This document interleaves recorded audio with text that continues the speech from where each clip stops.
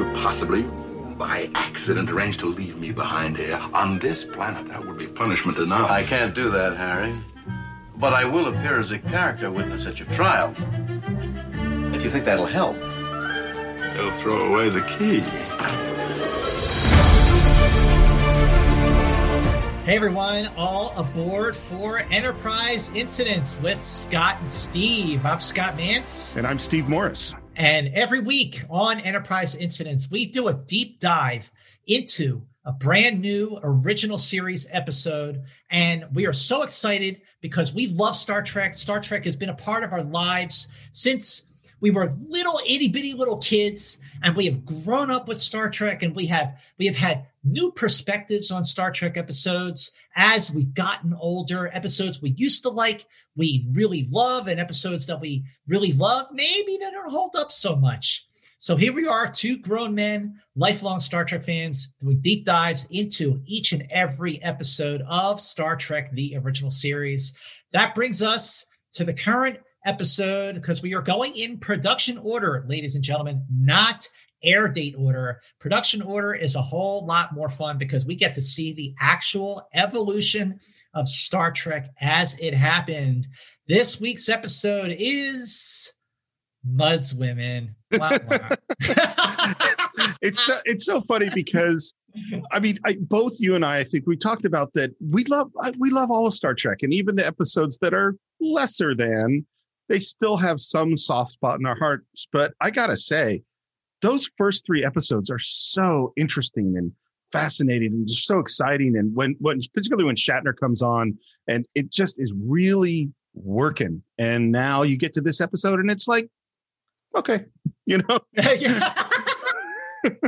You know what, Steve? That's actually a great way to put it. And by the way, when you talk about how we've done the first three episodes, like I said, we are going in production order. So the first episode that we recorded for Enterprise Incidents was The Cage. Usually people start off with Where No Man Has Gone Before, but we started with Captain Christopher Pike on The Cage. So if you haven't heard our Enterprise Incidents podcast on The Cage, you got to go back and catch up. But that brings us, here we are, Mudd's Women. And Steve, the sort of feel of this episode is such that I will take an okay Star Trek episode over good episodes of so many other TV shows, because even just an okay episode of Star Trek is still full of so many merits, and Mudd's Women does have a lot of merits. And I have to say that watching it again just recently to prep for this podcast, look, let's be honest, Mudd's Women is not an episode that I watch over and over again, sometimes on a weekly basis, like some of these other episodes that we're going to talk about. So watching Mudd's Women from start to finish again for the first time in a really long time, I found a whole lot more to like about it. But I still think it's like you said, okay. Well, what's so funny about it is that when I was a kid, whatever episode of Star Trek was on, I watched, so I watched them all over and over again and fairly equally. There was never a moment as a kid where a Star Trek episode was coming on and I saw what episode it was and I said, nah, I'm not going to watch it. That literally never happened. But as a grown-up, when we have streaming services and on-demand things, well, then I would look at lists of Star Trek episodes and pick one. I don't think I picked Mudd's Women in a long, long time. So I hadn't seen it in a while. And there are definitely some interesting things to talk about. Absolutely.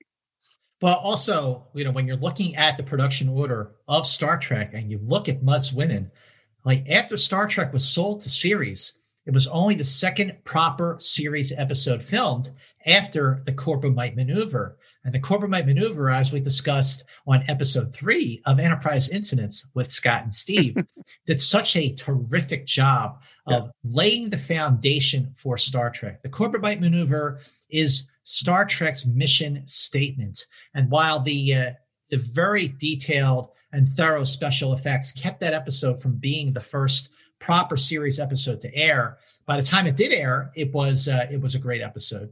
Now, Mudd's Women was the second episode to be filmed as part of the proper series. It was filmed between June 2nd and June 13th, 1966. It actually aired on October 13th, 1966, making it the 6th episode to air. The cost of this episode was $198,534, which is a little over $5,000 over the budget. Star Trek's first season per episode budget was $193,500. So this episode actually went $5,000 over budget, whereas the Corbomite maneuver was $3,000 under budget. So whatever surplus they had from the Corbomite maneuver was already gone. That's so crazy, because I go like, where'd the money go on this one? It's not like there's a lot of scale to it, you know? Well, if you ask me, I think the money went to the beginning, the teaser, where you see the sort of the asteroid field, which I have to say looks a whole lot better in the remastered version with the better visual effects. But this episode was written by Stephen Kandel and was extensively rewritten by Gene Roddenberry. He came up with the original story concept. Now, here's the thing. Now, Steve, we talked about how Mud's Women was one of the 3 scripts that were considered to be the second pilot for Star Trek. And thank goodness, they went with Where No Man Has Gone Before, which you and I both agree isn't just a great pilot. It's one of the very best Star Trek episodes ever made. But in actuality, Mud's Women was used in Gene Roddenberry's actual series proposal that he wrote on March 11th, 1964, where it was called, quite simply, The Women. And the short and sweet description of this episode was, and I quote, duplicating a page from the Old West, hanky-panky aboard with a cargo of women destined for a far-off colony. That was all Roddenberry had, but that was enough for him to commission Stephen Kandel to write the screenplay and do a couple of passes before he fine-tuned it. And the episode was directed by Harvey Hart. It was the only episode that he directed because the episode went 1 day over schedule, and it was a hard episode to cut and edit because of the very artistic and challenging camera angles that Harvey Hart used while filming this episode. And you could see it in the episode, some of the camera angles that Harvey Hart used. And it was not, a lot of these angles were not used again in later episodes. One thing I do love about this episode is the score composed by Fred Steiner. That score was recorded on September 7th, 1966. You so much in here that I wanted to comment on. So the first thing is, it was so funny, that description that it said, that he said, like taking a page from the Old West, because that's what I've always thought. This is a Western, like, and Gene Roddenberry wrote Westerns, and this is totally bringing out the mail order brides to the guy who's you know, in the gold rush. I mean, that's literally what the story is. And I've always thought that. And so it's funny that actually is in the description. In terms of the camera work, I really noticed it this time, partially because I was watching for this show, but it's really weird the way it was shot. And as an editor, you know, I can see why it was really hard to cut, because it's breaking all sorts of rules and all the moves and rack focuses and all that stuff. It's like, yeah, that looks like it would be hard to cut. Well, for a weekly series that was as challenging and production heavy and difficult to produce as Star Trek was, they were happy with the work that Harvey Hart did, but because he did go over schedule and because he presented some editing challenges, he was not invited back to film another episode. Now, when you were talking about, Steve, about the Old West, like, one thing I do like about this episode is, for one thing, and I love this about so many episodes of Star Trek, is that you really get the sense that the Enterprise is really way the hell out there, and that these miners on Rigel 12, and we'll get to this, are really living on the fringes of the galaxy, of the explored part of the galaxy, which really does make this episode feel like a Western, and feel like it's the Old West, and feel like space truly is the final frontier, because these people are living on the outskirts of basically everything. Yeah, no, I totally, absolutely agree. It does definitely give that impression. But before we get into our sort of like breakdown, overall, what is it about Mud's Women that kept you from loving it, that made you just go, it's okay? Well, I would say, let me say two things about it. The first thing is what I think it demonstrates, which is why I understand the idea of having to be the pilot, is that it demonstrates the flexibility of Star Trek. That's what I like. That's the idea that I like, because one of the great things about Star Trek is we could do heavy dramatic things. We could do exciting action things, and we could do some kind of silly fun things. And this is trying to be in the sort of telling a totally different kind of story. Mm. What I think makes it kind of average is that I don't think they handle the stakes well. I think that the situation is kind of blown up. There's a very serious situation going on, and we're not really dealing with it. And we're dealing with this, relationships that don't quite make sense. Eve's feelings about the captain don't quite make sense. The miner's behavior doesn't quite make sense. Harry Mudd is acting in a completely different movie. I mean, he's all over and it's funny. Mudd seems to be a very divisive character in Star Trek. There are some people that hate him. I like him, actually. And I actually like I, Mudd as a completely different kind of episode. But yeah, I think this doesn't all hold together right. That's my feeling. When you look at the first season of Star Trek, the episode that often gets credit for being the first sort of lighthearted comedic episode is Tomorrow Was Yesterday, where they pick up the Air Force pilot, they go back in time. But this is actually the first episode to do it because of basically Roger C. Carmel's scene-stealing or scene-chilling performance as Harry Mudd. And I think you're right. I like Mudd a lot. The second season episode. I think of all the characters to revisit throughout the 3 seasons of Star Trek. I mean, it was nice to see some rare continuity where they brought back a character. And I think by the time I, Mudd aired in the middle of the second season, this is when Gene Kuhn is doing the day-to-day producing of the show. Look, like we said before, Star Trek second season is just the greatest season of Star Trek ever produced over 55 years. But my point is that they really figured out what Star Trek was by then. It was a well-oiled machine. They knew what they were doing. But with Mudd's Women, second episode as a proper series to be filmed, they were still figuring themselves out, particularly Leonard Nimoy, in trying to figure out what was working for him as Spock and what was not working.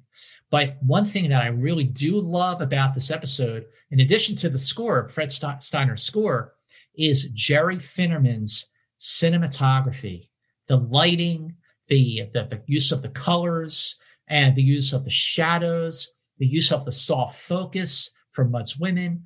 There's a lot to admire about the look of this episode. And I don't mean the look of the actual women, but I mean the look of the cinematography and the production design.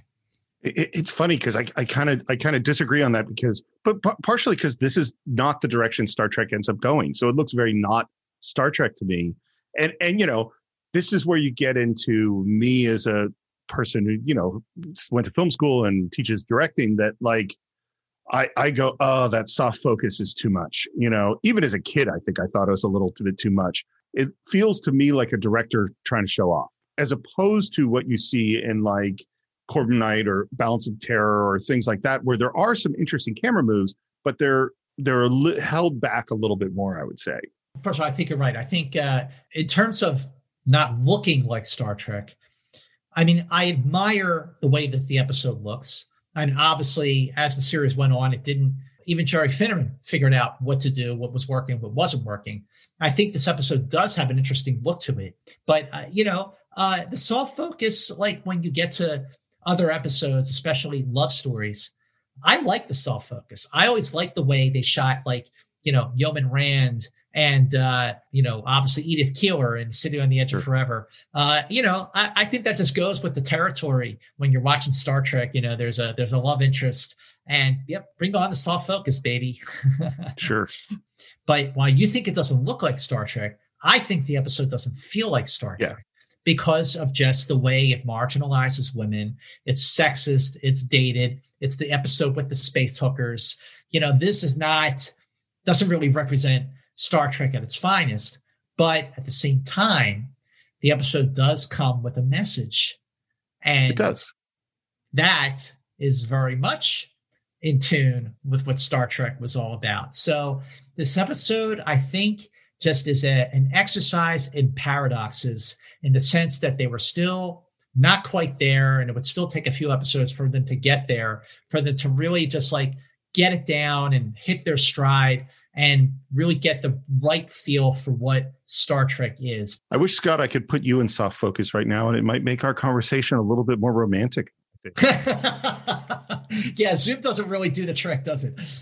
But, listen, this is still a landmark episode because it was an early episode. And while this episode was airing in October, some interesting history happened around the airing of this episode. Oh, yeah. It aired on October 13th, 1966. So on October 9th, my friend, the Baltimore Orioles beat the LA Dodgers in Game 4 to win the World Series. Wow. On October 10th, the Beach Boys released their most famous, their most successful, and their most influential single of all time. That song is Good, Good, Good Vibrations.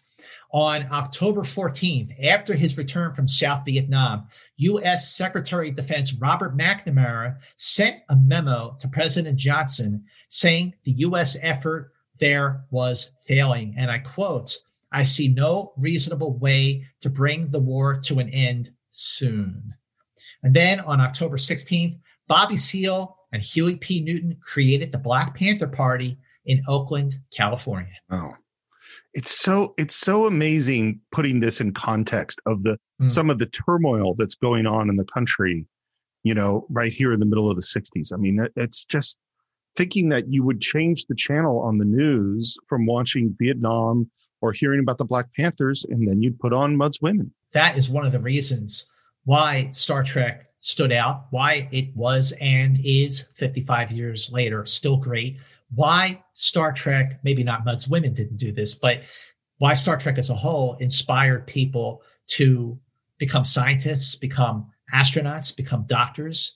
Because, Steve, at that time, just like you said, between Vietnam and civil rights, the counterculture, the Cold War, here was a show that was positive. And I think that for people who say, and I don't want to knock, the later Star Trek shows, but I'm not a fan of dark Trek. I want my Star Trek to be aspirational and inspiring and full of hope and give us something to look forward to. And I think that that's one of the many reasons why the original series still stands as the best Star Trek series of them all. Yes, I said it. That's why we're here. Captain's log, stardate 1329.8. The USS Enterprise in pursuit of an unidentified vessel. There are some Star Trek teasers that you just go, holy Toledo, wow, that was a great teaser. Like the teaser for like Mirror Mirror, or the teaser for the Doomsday Machine. Where you just go, holy Toledo, you put all that in just a 3 to 4 minute teaser. The teaser for Mud's Women is very like, okay, it catches your interest a little, like what is the ship they're chasing? And they go into an asteroid field. But again, one thing I notice here in the teaser is Fred Steiner's score, is the cinematography, the camera angles. And especially what I like about it is that the dynamic on the bridge, everyone knows their place. Everyone's contributing. This is really the dynamic between Kirk and Spock and Kirk and Scotty and Sulu and Kirk, and even Lieutenant Farrell, the navigator, and Kirk. You see them all working, and Kirk, I think in the earlier episodes, certainly more than the later ones where Shatner would sort of like lay it on a little thick with the acting. The earlier episodes, Kirk is cool as a cucumber. He does not break a sweat at all. And I think that just when you watch, like when you look at Corbomite maneuver, when the cube starts spinning and it's about to explode, it isn't until Bailey freezes that Kirk yells at him, "Lock phasers." But in this, when they're chasing the ship into the asteroid field, they keep their cool. They're just it's a well-oiled machine on the bridge of the Enterprise. Well, but this also is, I said that I feel like the stakes in this show just don't quite match up. We just came off Corbomite maneuver where the ship felt really powerful. And the thing we were up against was super powerful. There's really, really high stakes. And yet the Enterprise basically almost gets killed in the very teaser doing something that seems so nothing. You know what I mean? Yeah. Like, wait, that you wiped out the dilithium crystals and this is going to be the end of the ship? You know, like the last episode, we dealt with crazy stuff. And I think that's kind of how I feel throughout is that, I mean, what's happening is really big. We are all going to die.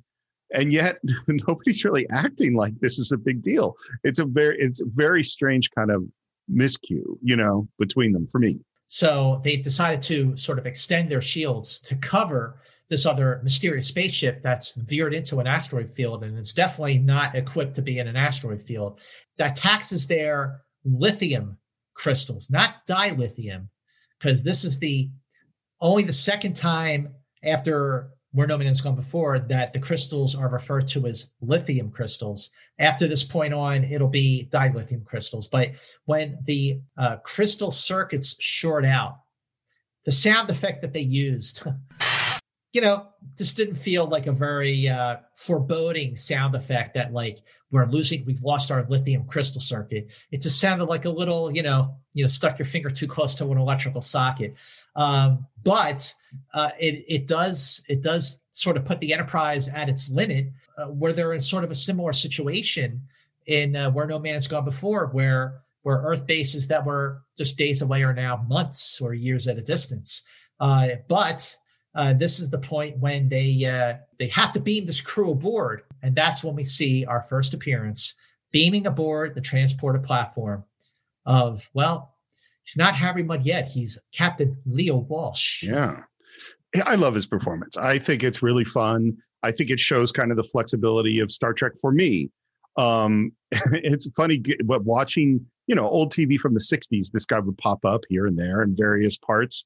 And he's always a very fun actor. And I think one of the interesting things that it does show is some of the comedic skills of Shatner later on. Like you see some of those moves that he has because he's playing off of this guy. Yeah, absolutely. That's a really, really good point, Steve. You know, because when you get to an episode like Tomorrow's Yesterday, and you get a much better sense of Shatner's comic timing, which was just brilliant. Yeah. I mean, you know, we'd see much, much later in his career. He was like, wait a minute. And we're like, no. Did you not see the Trouble Tribbles, a piece of the action? Shatner is funny. Yeah. And yeah, like you, I was like, when I was growing up and I was watching TV on UHF, remember UHF? And I remember there was a show called The Mothers-in-Law. And that was where I first got a sort of a glimpse into Roger C. Carmel. And that was around the same time that I was starting to watch Star Trek anyway. And by the time I got to Mudd's Women, because I had started watching it was already in the second season. So when it started over, and I was like, oh, that's the guy from Mothers-in-Law. But right. I think that just overall, Roger C. Carmel's performance makes the episode better than it probably is. And he's what this episode needed to make it decent enough to the point where it's not the alternative factor. It's not And the Children Shall Lead. It's watchable, even if it's not a favorite that I binge on, like we just talked about. So let's beam his crew aboard. I'm ready to meet them. They sound interesting. Well, before the crew actually beams aboard, an asteroid strikes the spaceship and it explodes. But fortunately, the crew was caught in the transporter beam and was safely beamed aboard. Every bit of hair and makeup and their dress in place. What I like is that Leo says, I think my crew is in place now. And what he means is that they're all striking perfect poses. So when they arrive on the Enterprise, they look like fashion models. And these three women, you have Eve, played by Karen Steele, Ruth, played by Maggie Threat, and Magda, played by Susan Denberg, who was also Miss August 1966 in that year's issue of Playboy. So, yeah, there you go. No wonder this crew was so happy. But that is when we see the effect immediately on the male crew members of the Enterprise, as Scotty and McCoy can't keep their eyes in their sockets, and Spock is looking at both of them like, what's your problem? And they play it really well. I think DeForest Kelley and James Doohan play this. They knew what was required for this scene, and they play it very, very well. And it's fun in the way that, I mean, and this, so we should say, I think, that I believe in judging art both for its time and for our time. So this whole episode deals with gender roles and male-female relationships in a very old, 1960s way. And so are they objectifying these women throughout this whole show? Oh, yeah. Are they, that is what the show is about. And so, like, there are some feelings I have about some of the stuff that gets said and done in this episode, but it's the mid 60s.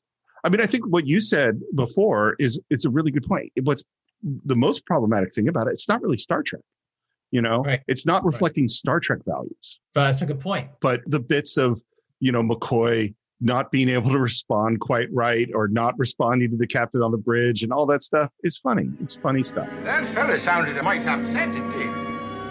Yes, they are. Leonard Nimoy's, his sort of take on Spock at this point is to, you see him curious and amused by the reactions that McCoy and Scotty are giving.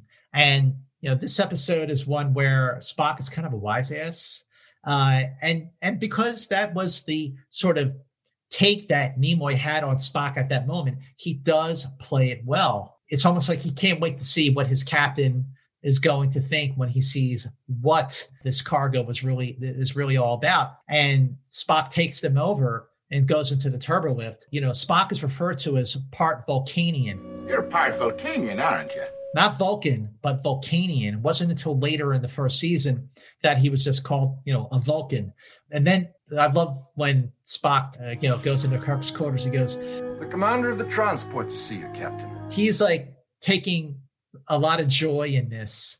And then, of course, Kirk looks up and sees Mutt's women, and then we have the same reaction as Scotty and McCoy. Well, and everywhere the women walk, that's where we get this score that you were talking about, which is very much like, Hey Big Spender, it's that kind of evocative of a certain kind of sexuality music. And you're also seeing, like, part of what's happening with the camera work is I think they're using longer lenses than they would normally use in Star Trek. And longer lenses bring the image much closer. And it also narrows the depth of field. And what that means is, how much stuff can I have in the frame that's in focus? So if you have someone standing behind someone else and you're on a wide lens, they'll both be in focus. The best example of big depth of field is Citizen Kane.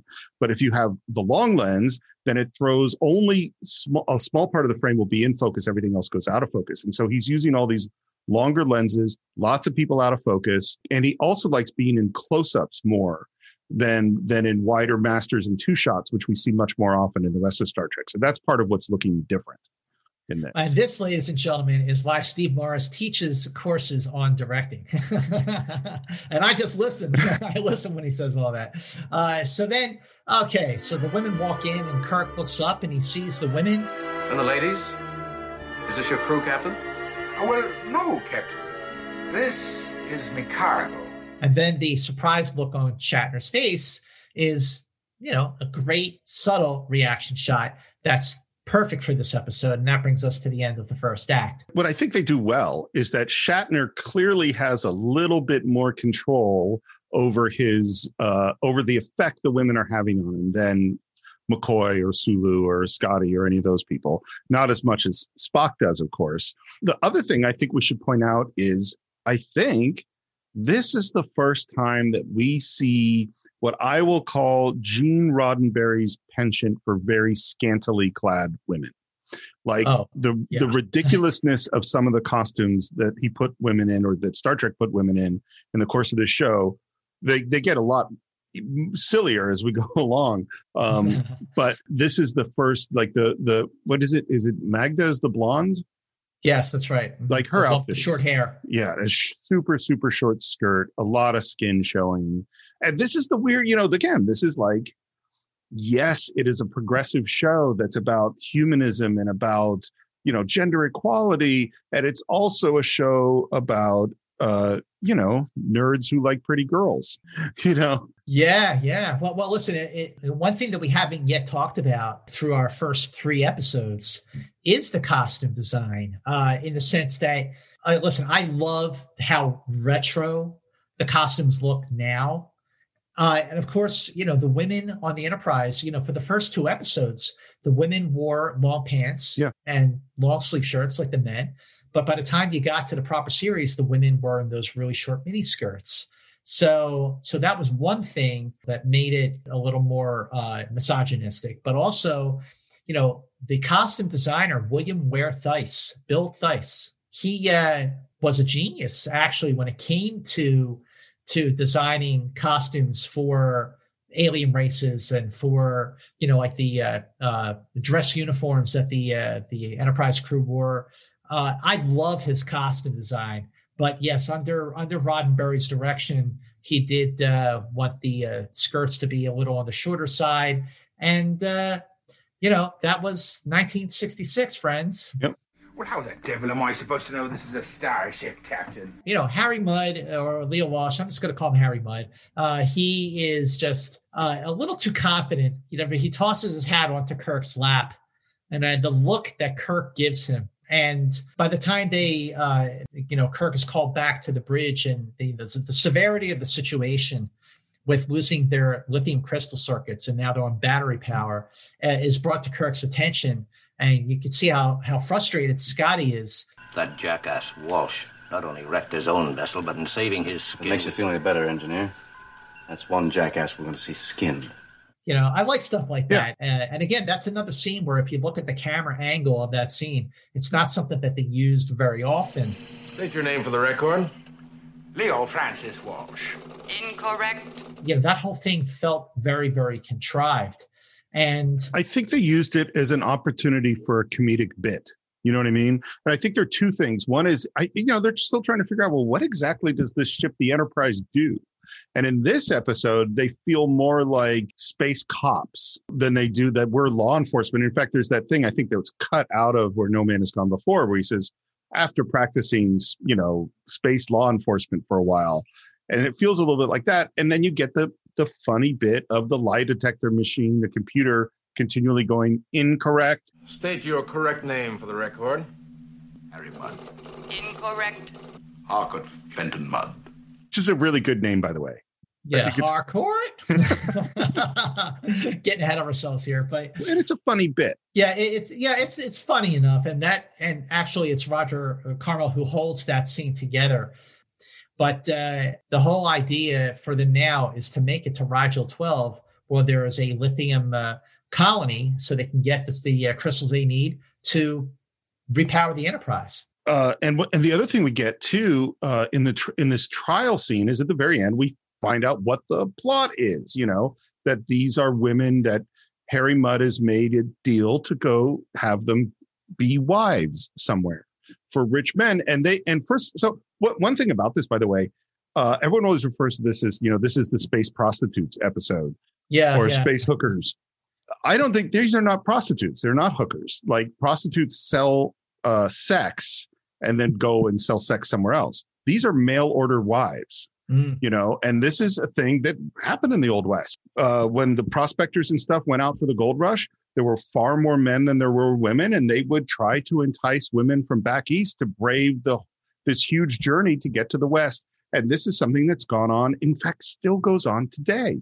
There are places where women that are in poorer countries that don't really see a way out, they get a bunch of money to go marry someone somewhere else. And here's the thing that I was thinking about, because I was searching for deeper themes to talk about within this episode than maybe there are. But one thing that I find really interesting is we all believe that the way that relationships work is people fall in love and then they decide to get married and they get married. That idea of romantic love and getting married for that, that's a pretty recent invention. It's only in the last couple of 100 years that we started thinking that is the norm. And there are lots of countries where it's still not the norm.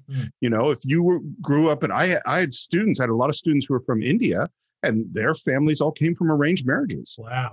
That's in fact the norm. So the idea, I personally don't have that much of a problem with this idea of someone making this choice. I think people are in charge of their own thing. And if that's what they want to do to get a better life, I'm kind of okay with it. And it certainly seems like Eve desperately and passionately wanted to get out of the situation that she was in. Fine, Evie, fine. No, it's not fine.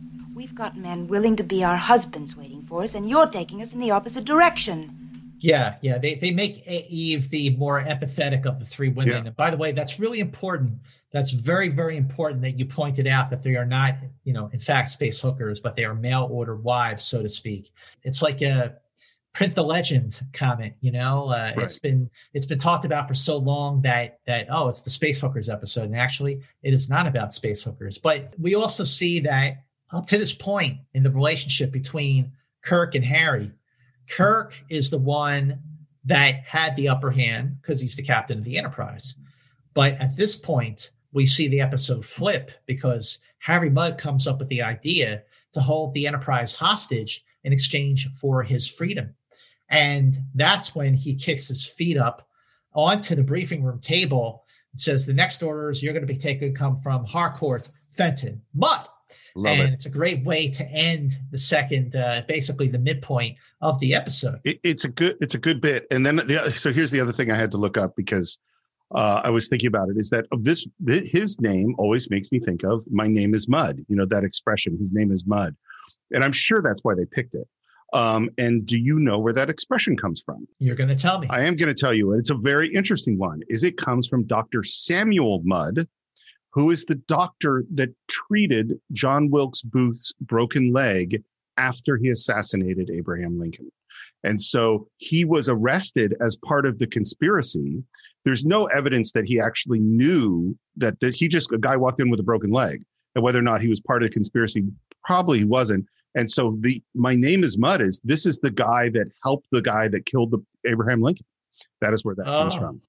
Wow. Oh my gosh. By the way, ladies and gentlemen, not only does Steve Morris teach directing, he teaches U.S. history. I didn't know that. Yeah, that's amazing. That's so fascinating. There's actually a movie about him, and I'm trying to remember who was in it because he was in prison forever after that.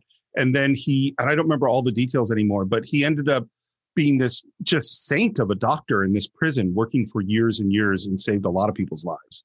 Well, here we go with Act 3. Now we're in sickbay, and Ruth walks into the room and catches McCoy's attention, distracts him completely.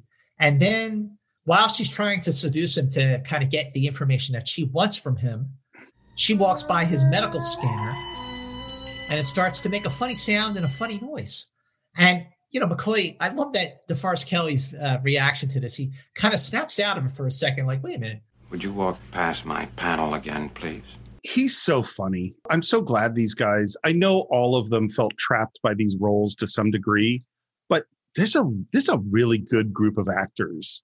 And he really knew how to play this kind of, I love it's not supposed to do that. I love that little bit. It's funny. These actors, we're on episode 4, but I can't wait for episode 5, which is an episode that we really get to see these actors bring their A game in one of the absolute seminal episodes in the development of the Kirk, Spock, McCoy relationship. I'm talking about The Enemy Within, but we're not there yet. We're still on Mudd's Women. And like you mentioned with Eve, she really wants out of this situation. And she is in Kirk's quarters trying to seduce Kirk. And Kirk is behaving himself, flirting to an extent, but keeping his distance, even though she has her arms around him. And then she breaks down and just says, the gig is up. I can't do this. I'm so sorry. You seem like a super guy, but I can't do this. And she runs out of the room. And Kirk is like, what the hell just happened? And this is where I just feel like the script isn't quite tight, because it's so funny because I read a lot of student scripts and things like that, and most of them are terrible, and trying to diagnose like what exactly is the problem here. And I think the Eve Kirk thing is one of the things that is problematic, because I understand what they're trying to do. They're trying to do that there is actually a genuine attraction, not just from Eve to Kirk, but from Kirk to Eve. And they're trying to do that. Harry Mudd has put her up to seduce Kirk, and she doesn't want to do that because she actually likes the guy and she's actually an honest person. I totally understand that's what they're trying to do, but it doesn't quite work. Like, we never see an actual moment of real connection between the two of them. If you had the actual moment of real connection and then she played on it in order to seduce him and then backed off, then that would kind of work. But it's more falls into this, like, they keep kind of telling us that there's something going on here, but there really isn't. Right. Absolutely. Yeah. Yeah. It's although I do think that William Shatner and Karen Steele had very good chemistry. I just feel like this was another part of the story that feels forced and contrived. Yeah. But one thing that the episode does sort of set up is that something is starting to be a little off with Mudd's women. The scene where, Mudd uses the communicator that Magda stole to call Rigel 12, which, the fact that he was able to reach out to Rigel 12 through a little communicator and no one on the bridge got wind that Harry Mudd was doing this. Another contrivance in the episode, but I don't want to be too hard on it. Well, and again, it's like, I understand what they were trying to do, like the idea that the women were each had to go on a mission and use their feminine wiles to do a thing. That's what they're trying to do, but we don't really get to see that actually happen. Yeah. Good point. But when we find Kirk on the bridge talking to McCoy, they're trying to figure out what is it about Mudd's women? Like, why are they having such an effect on us? Do they really look different from other women that we've seen? Are we tired and they're beautiful, and they are so beautiful? Are they, Jim? Are they actually more lovely, pound for pound, measurement for measurement, than any other women you've known? I mean, like, look around you. Look on the rest of the starship. We've got beautiful women all over the place. But when the Enterprise finally reaches Rigel 12, and we go back to Mudd's women, and we see them finally, for the first time, for who they really are, it's a really good scene. It's creepy. Look, lace. They definitely look different, but this becomes like the point where we're starting to steer into what this episode is ultimately about. The Venus drug that they were taking to look beautiful has worn off, and Harry can't find where he put them. And then when he finally does, the two of the women, Ruth and Meg, take it like they just snatch it out of his hand. Eve is reluctant to take it, but she finally does. And then they all look beautiful again. There's so much about this scene that I think is worth talking about. And the first thing is the value that it puts on physical beauty. And I think even as a kid, I think even then I had a little bit of trouble with it. And part of it, I grew up in the San Francisco Bay Area in the 70s after the hippie movement. Both my parents went to Berkeley. Like, I was raised in a very women's lib sort of environment. And so the idea of it's horrible that I'm ugly is like exactly the message you don't want to send. Even in the 60s, like, that's a really problematic message. It's also problematic that you have three incredibly beautiful women that you're trying to make look ugly, which they do succeed to some degree with the makeup. And we're also talking about, to some degree, this is an episode about drug addiction, I think, because it's not just that what we learn later, that the Venus drug changes appearance, but it also changes personality, because that's what Harry Mudd says later on. And so there's all these things that are kind of happening that we don't quite address. One other thing about it is that when we see the Venus drug, it sparkles. That's a really important little detail. And who is the person who most resists taking it is Eve. You really bring up obviously an amazing point. This episode was controversial, not just because it objectifies women, but also because it was about drug addiction and about drugs. This episode aired in 1966. This is when the counterculture was really starting to become well known. It's when Ken Kesey's LSD experiments were going on, but yet even with the objectification of women and the sort of space hookers, for lack of a better term, angle of it, and even with the drug aspect of it, it still aired. It still got by the censors. And that was because it was disguised as science fiction. Exactly. And if it was a straight ahead drama, probably they would not have gotten away with it. But because it was a science fiction series, they got away with it. Go on, Eve. Take it. It's not a cheat. It's a miracle.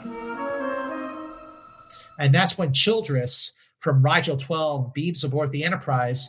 And Kirk is ready to do business, and he is making demands because he's already talked to Mudd. What did you have in mind?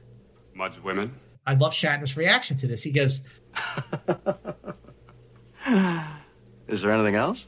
Childress is stern serious. He goes, if you beam down there, you won't find one blessed crystal. Kirk, like you see, clutches his jaw, and then he says, no deal. Like basically saying, who the hell do you think you're talking to? It's a great moment. That I love. Again, I don't think this, I am going to be pretty critical of this episode. I just, there's just things that it just, the more I think about it, the more problems it has. And one of the big ones is we are talking about the death of hundreds of people, and the miners coming without having seen the women, just deciding we're willing to blackmail hundreds of people over their deaths without seeing the women. That doesn't ring true to me. And it, I mean, this is a terrible, terrible thing they're talking about doing. But when the women enter from that point, if we've established that they have these magnetic, magical effects on men, then I start to believe it. But that's not the way the scene is structured. So now we beam down to Rigel 7, and it's a great set. And you got the wind machines going on. You got the dust blowing around. And they go into sort of the bar, if you will, where the three miners and the three women are canoodling up and dancing along. And Kirk Spock and Harry Mudd are there too. And the music in the background is called Space Radio. And it's composed by Fred Steiner. And like I said before, the score for this episode I like very, very much. But the thing is that here is an episode where Kirk is up against Harry Mudd. In the 3 years to come, we have seen, or we will have seen, Kirk face off against much bigger, much more dangerous, much more ominous and scary foes. But he is helpless against Harry Mudd. Like, are you kidding? That this guy is the one that's holding the Enterprise hostage. It's just a crazy thing. But I think that's a fantastic point. I hadn't quite thought about it. And again, that's another problem with the show. It's literally in the last episode, we saw him invent Corbomite to manipulate this hugely powerful alien to not destroy his ship. And now his ship again is facing imminent destruction. And he's like, I guess there's nothing I can do. Like, where's Kirk? Like, why is he not trying to solve this problem? You just got to wait. He's just got to wait. Right. And even Spock says, like, we don't have that much time. And Kirk like snaps at him like, you got a better idea. But, the three miners are fighting over the three women, and they start fighting with each other. And Eve is already disgusted by the whole thing. And she runs out of the bar and into the windstorm. Well, and the thing that Eve says as she's leaving is, why don't you just run a raffle and the loser gets me? I do like this. And what I think is, and again, I go, oh, if only you were able to follow up some of this stuff, is because what is that showing? It's showing Eve's insecurity. It's showing, because Eve, part of her resistance to the Venus drug is that's not her, is that she's a person who wants love. She wants human connection. And now she thinks the only reason anyone likes her is because of this drug, including Captain Kirk. And now even with the drug, she feels rejected, and I think this is pointing to an interesting thing when you have something that is false being the thing that attracts people to you. You can't trust it. Because it's not really you. Like, you think about, are they coming to me because I'm a rock star, or are they coming to me because I'm me? I think it's Rita Hayworth who had the quote, It's something like they went to bed with Rita, but they woke up with me. And I think that's what Eve's going through. And Kirk goes after her, and then Childress goes after both of them. And, Kirk can't see 2 feet in front of him. And it's actually Childress who saves Eve and brings him back to his quarters.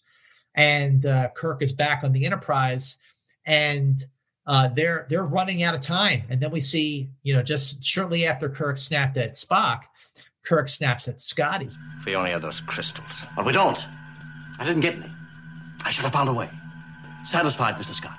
And this is one episode after Kirk snapped at McCoy and apologized to him. So I thought it was interesting. Yeah, this one I buy much less. Yeah, I agree. The other one, the tension was much, much higher. So Eve is back in Childress's quarters, and she looks fine. She just looked like she was a little weathered because she was out in the storm.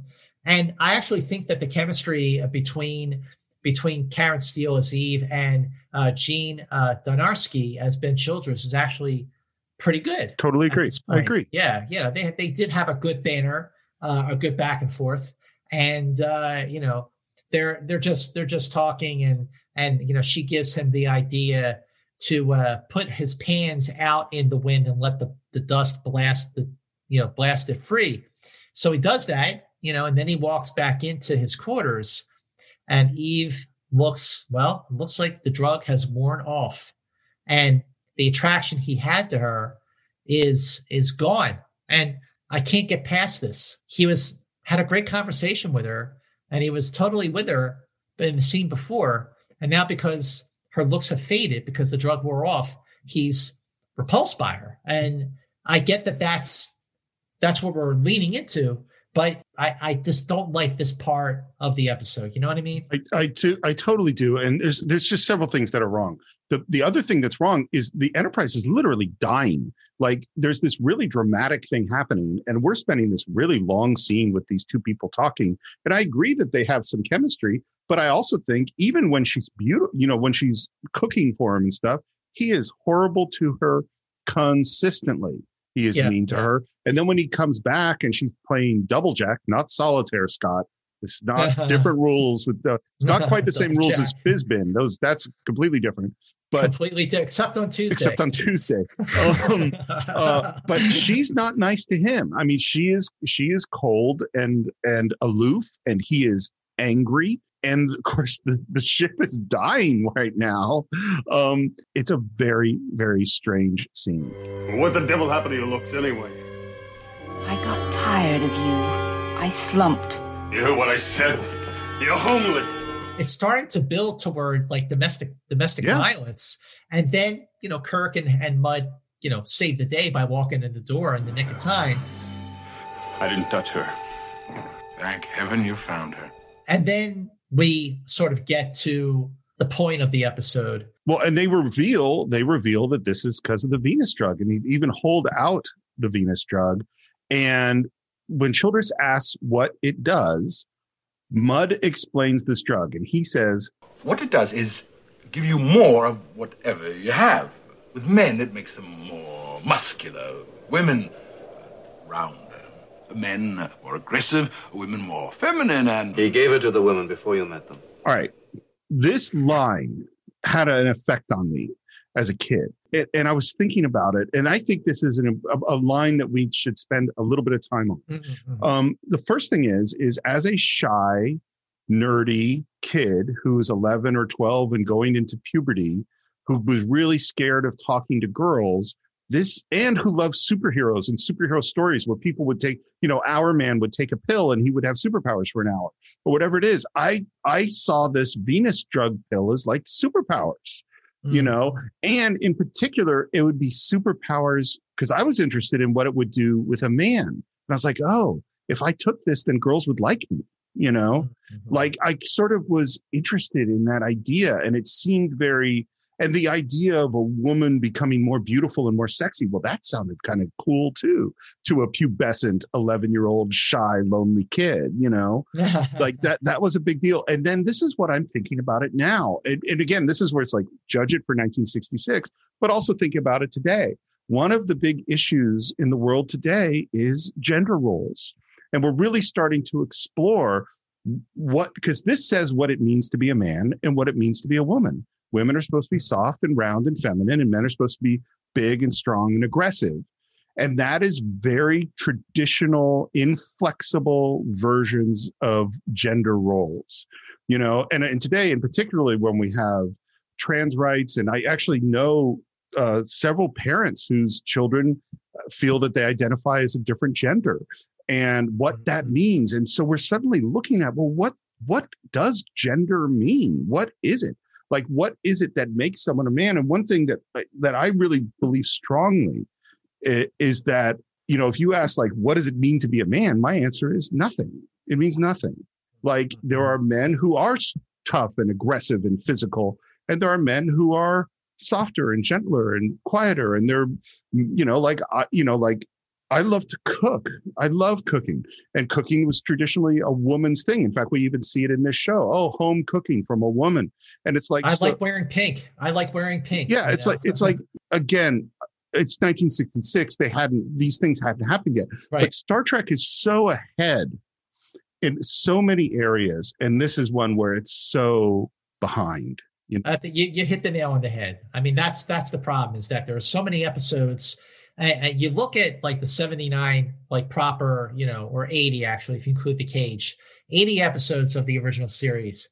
The percentage of episodes that hold up 55 years later today it's a great ratio. Oh yeah, it's a very, very impressive ratio that so many of the episodes are good and so many episodes hold up and so many episodes are not dated. But here's an episode, for the reason that you just so eloquently explained, is an episode that has not aged well, and it's so dated. And there are aspects of this episode that I admire, and there are aspects of them that I kind of cringe while watching. And the scene between Childress and Eve in their quarters is definitely one of them. But at the same time, there comes a positive message to this episode.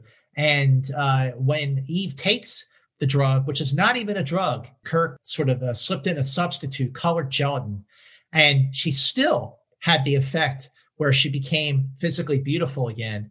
And then comes the morale of the story, which is, there's only one kind of woman. Or man, for that matter. You either believe in yourself or you don't. And after all is said and done, after all the criticisms we've weighed against Mudd's Women, to kind of end it on that note, in spite of the dated qualities and the dated aspects and the cringe-inducing moments of the episode, to sort of like stick the landing with that comment makes me go, okay, I'm good with you. I think it's a great message. I think it doesn't make a lick of sense because it's like what, she believed herself into having a better hairdo. Like, she believed herself for her clothes not to be wrinkled. Like, it's and for the other women in particular, there are genuine physical differences. You actually can't believe yourself into that. And then we find out, that the other miners got married and, subspace radio marriage, which I love is a thing.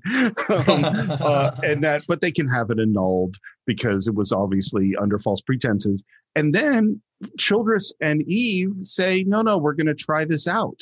Like, and it's like Childress has been nothing but a jerk to her, and she has not been particularly nice to him. And it's like, so now you're going to stay on this planet with this. I mean, like, it just is just not believable at all to me. I agree. But for the first time in the episode, we see a hint of where the relationship where Kirk and Mudd is going to go in the following season when they walk out the door.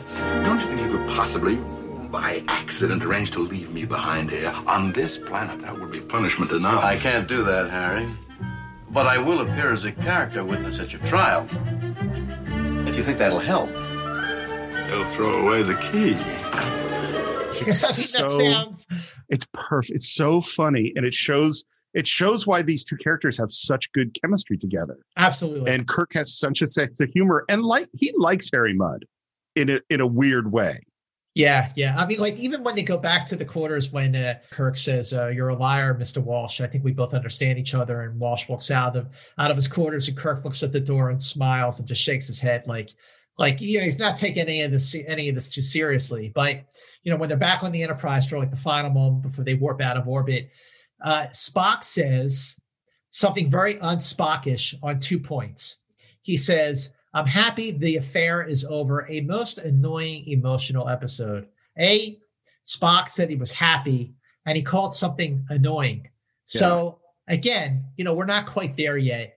I think by the middle of the first season, that's a line that would not have been said quite that way by Spock, but it still works. You still have Kirk, Spock, and McCoy on the bridge, sort of like ending the episode with their little joke before they, sort of speed off into hyperspace. Well, we have a little bickering between McCoy and Spock, which and we also find where Spock's heart is, which is somewhere around here. It's a funny little bit. And it's so funny. Like, people criticize show that, we'll say, "Oh, that's not right. They didn't do that right." And it's like, look, it takes a while to figure out all the stuff. I once tried to write a novel, which I never finished, and it was a sci-fi novel. And I realized, like, once I got, and it was like a colony on Mars, and I suddenly went, oh, I have to figure out everything, how the colony works, where they get their food from, where they get the power from, what does the hallways look like, what are they, I had to figure it all out. And I just went, oh my God, that's a lot. And Star Trek does an amazing job. Yes, absolutely. They're figuring stuff out as they go, but they really do an amazing job. But you see, that's what's fascinating to me about watching these episodes in production order. Again, to put yourself in the context that nothing like Star Trek had ever been done before. So to see them finding their way with certain things like pacing and lighting, and certainly McCoy or Leonard Nimoy trying to find his way in Spock, I think it's fascinating to watch them figure it out as they go along for the first few episodes. But then at the same time, I have to say, for a show that had never been done before at all in the history of television, as they are crossing over from black and white into color, there was so much that Star Trek got right out of the gate.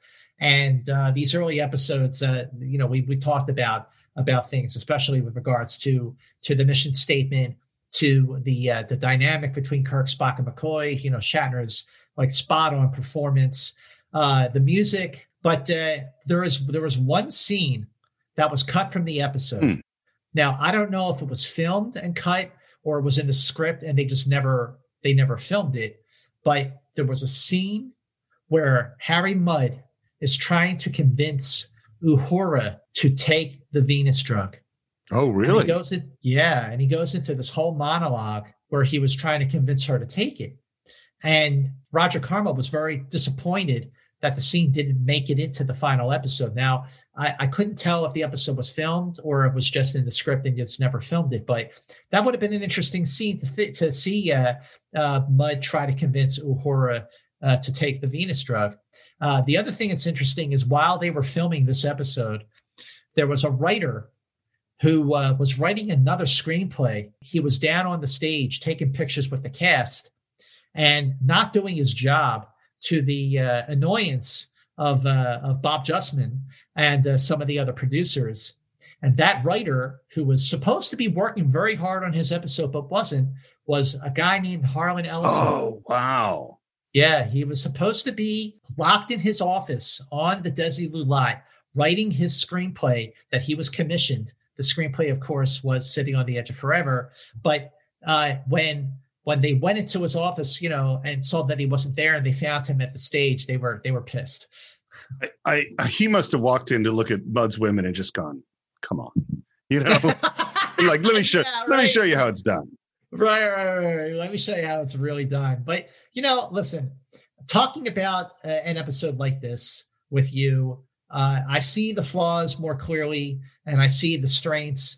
And I see things that I never considered before. I mean, I think your whole point about she, her, him, he, his, and, transgender, non-binary. I mean, that's all something that a line like the one you said, just doesn't fit anymore. But it's still an episode that I still ultimately think is decent, not a required viewing, but from the standpoint of an early episode, it is still interesting to watch as they continue to find their way until they started to hit their stride in the middle of the first season. I totally agree. I think there's things in here that are neat. And I think the cool thing about science fiction and about Star Trek is it gives us stuff to think about and to question. And even then, even though it doesn't quite hit it all right, it is trying to deal with these ideas of sexual attraction. It's trying to deal with ideas of drug addiction. It's trying to deal with some of that stuff. It doesn't do it that well, but I think this is one of the geniuses of Gene Roddenberry's ideas, is that he knew that getting us on the Star Trek Enterprise would allow us not to tell just one kind of story, but to tell all different kinds of stories. And this is a good example of a very different kind of story. Absolutely it is. And you know, I always felt like, you know, Star Trek really was at its best when it sort of looked at contemporary issues and portrayed them in such a subtle way that you didn't feel like you were being beaten over the head. Right.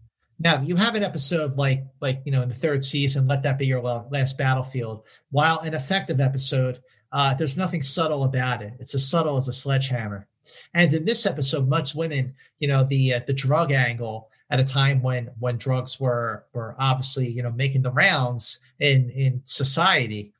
But, you know, then you have an episode like This Side of Paradise, which deals with the hippie movement in a very, very clever, subtle, very sci-fi way. Yeah. And, you know, that's one episode I'm really looking forward to talking about. You know, Scott, I had a little bit of trepidation about Mud's Women, but the fact is that was a fantastic conversation. And if you want to tune in for more of these conversations, you just need to subscribe to the show on iTunes, YouTube, Stitcher, Spotify, Audible, a whole bunch of other places. Please leave your reviews. It's really important for the show to get noticed.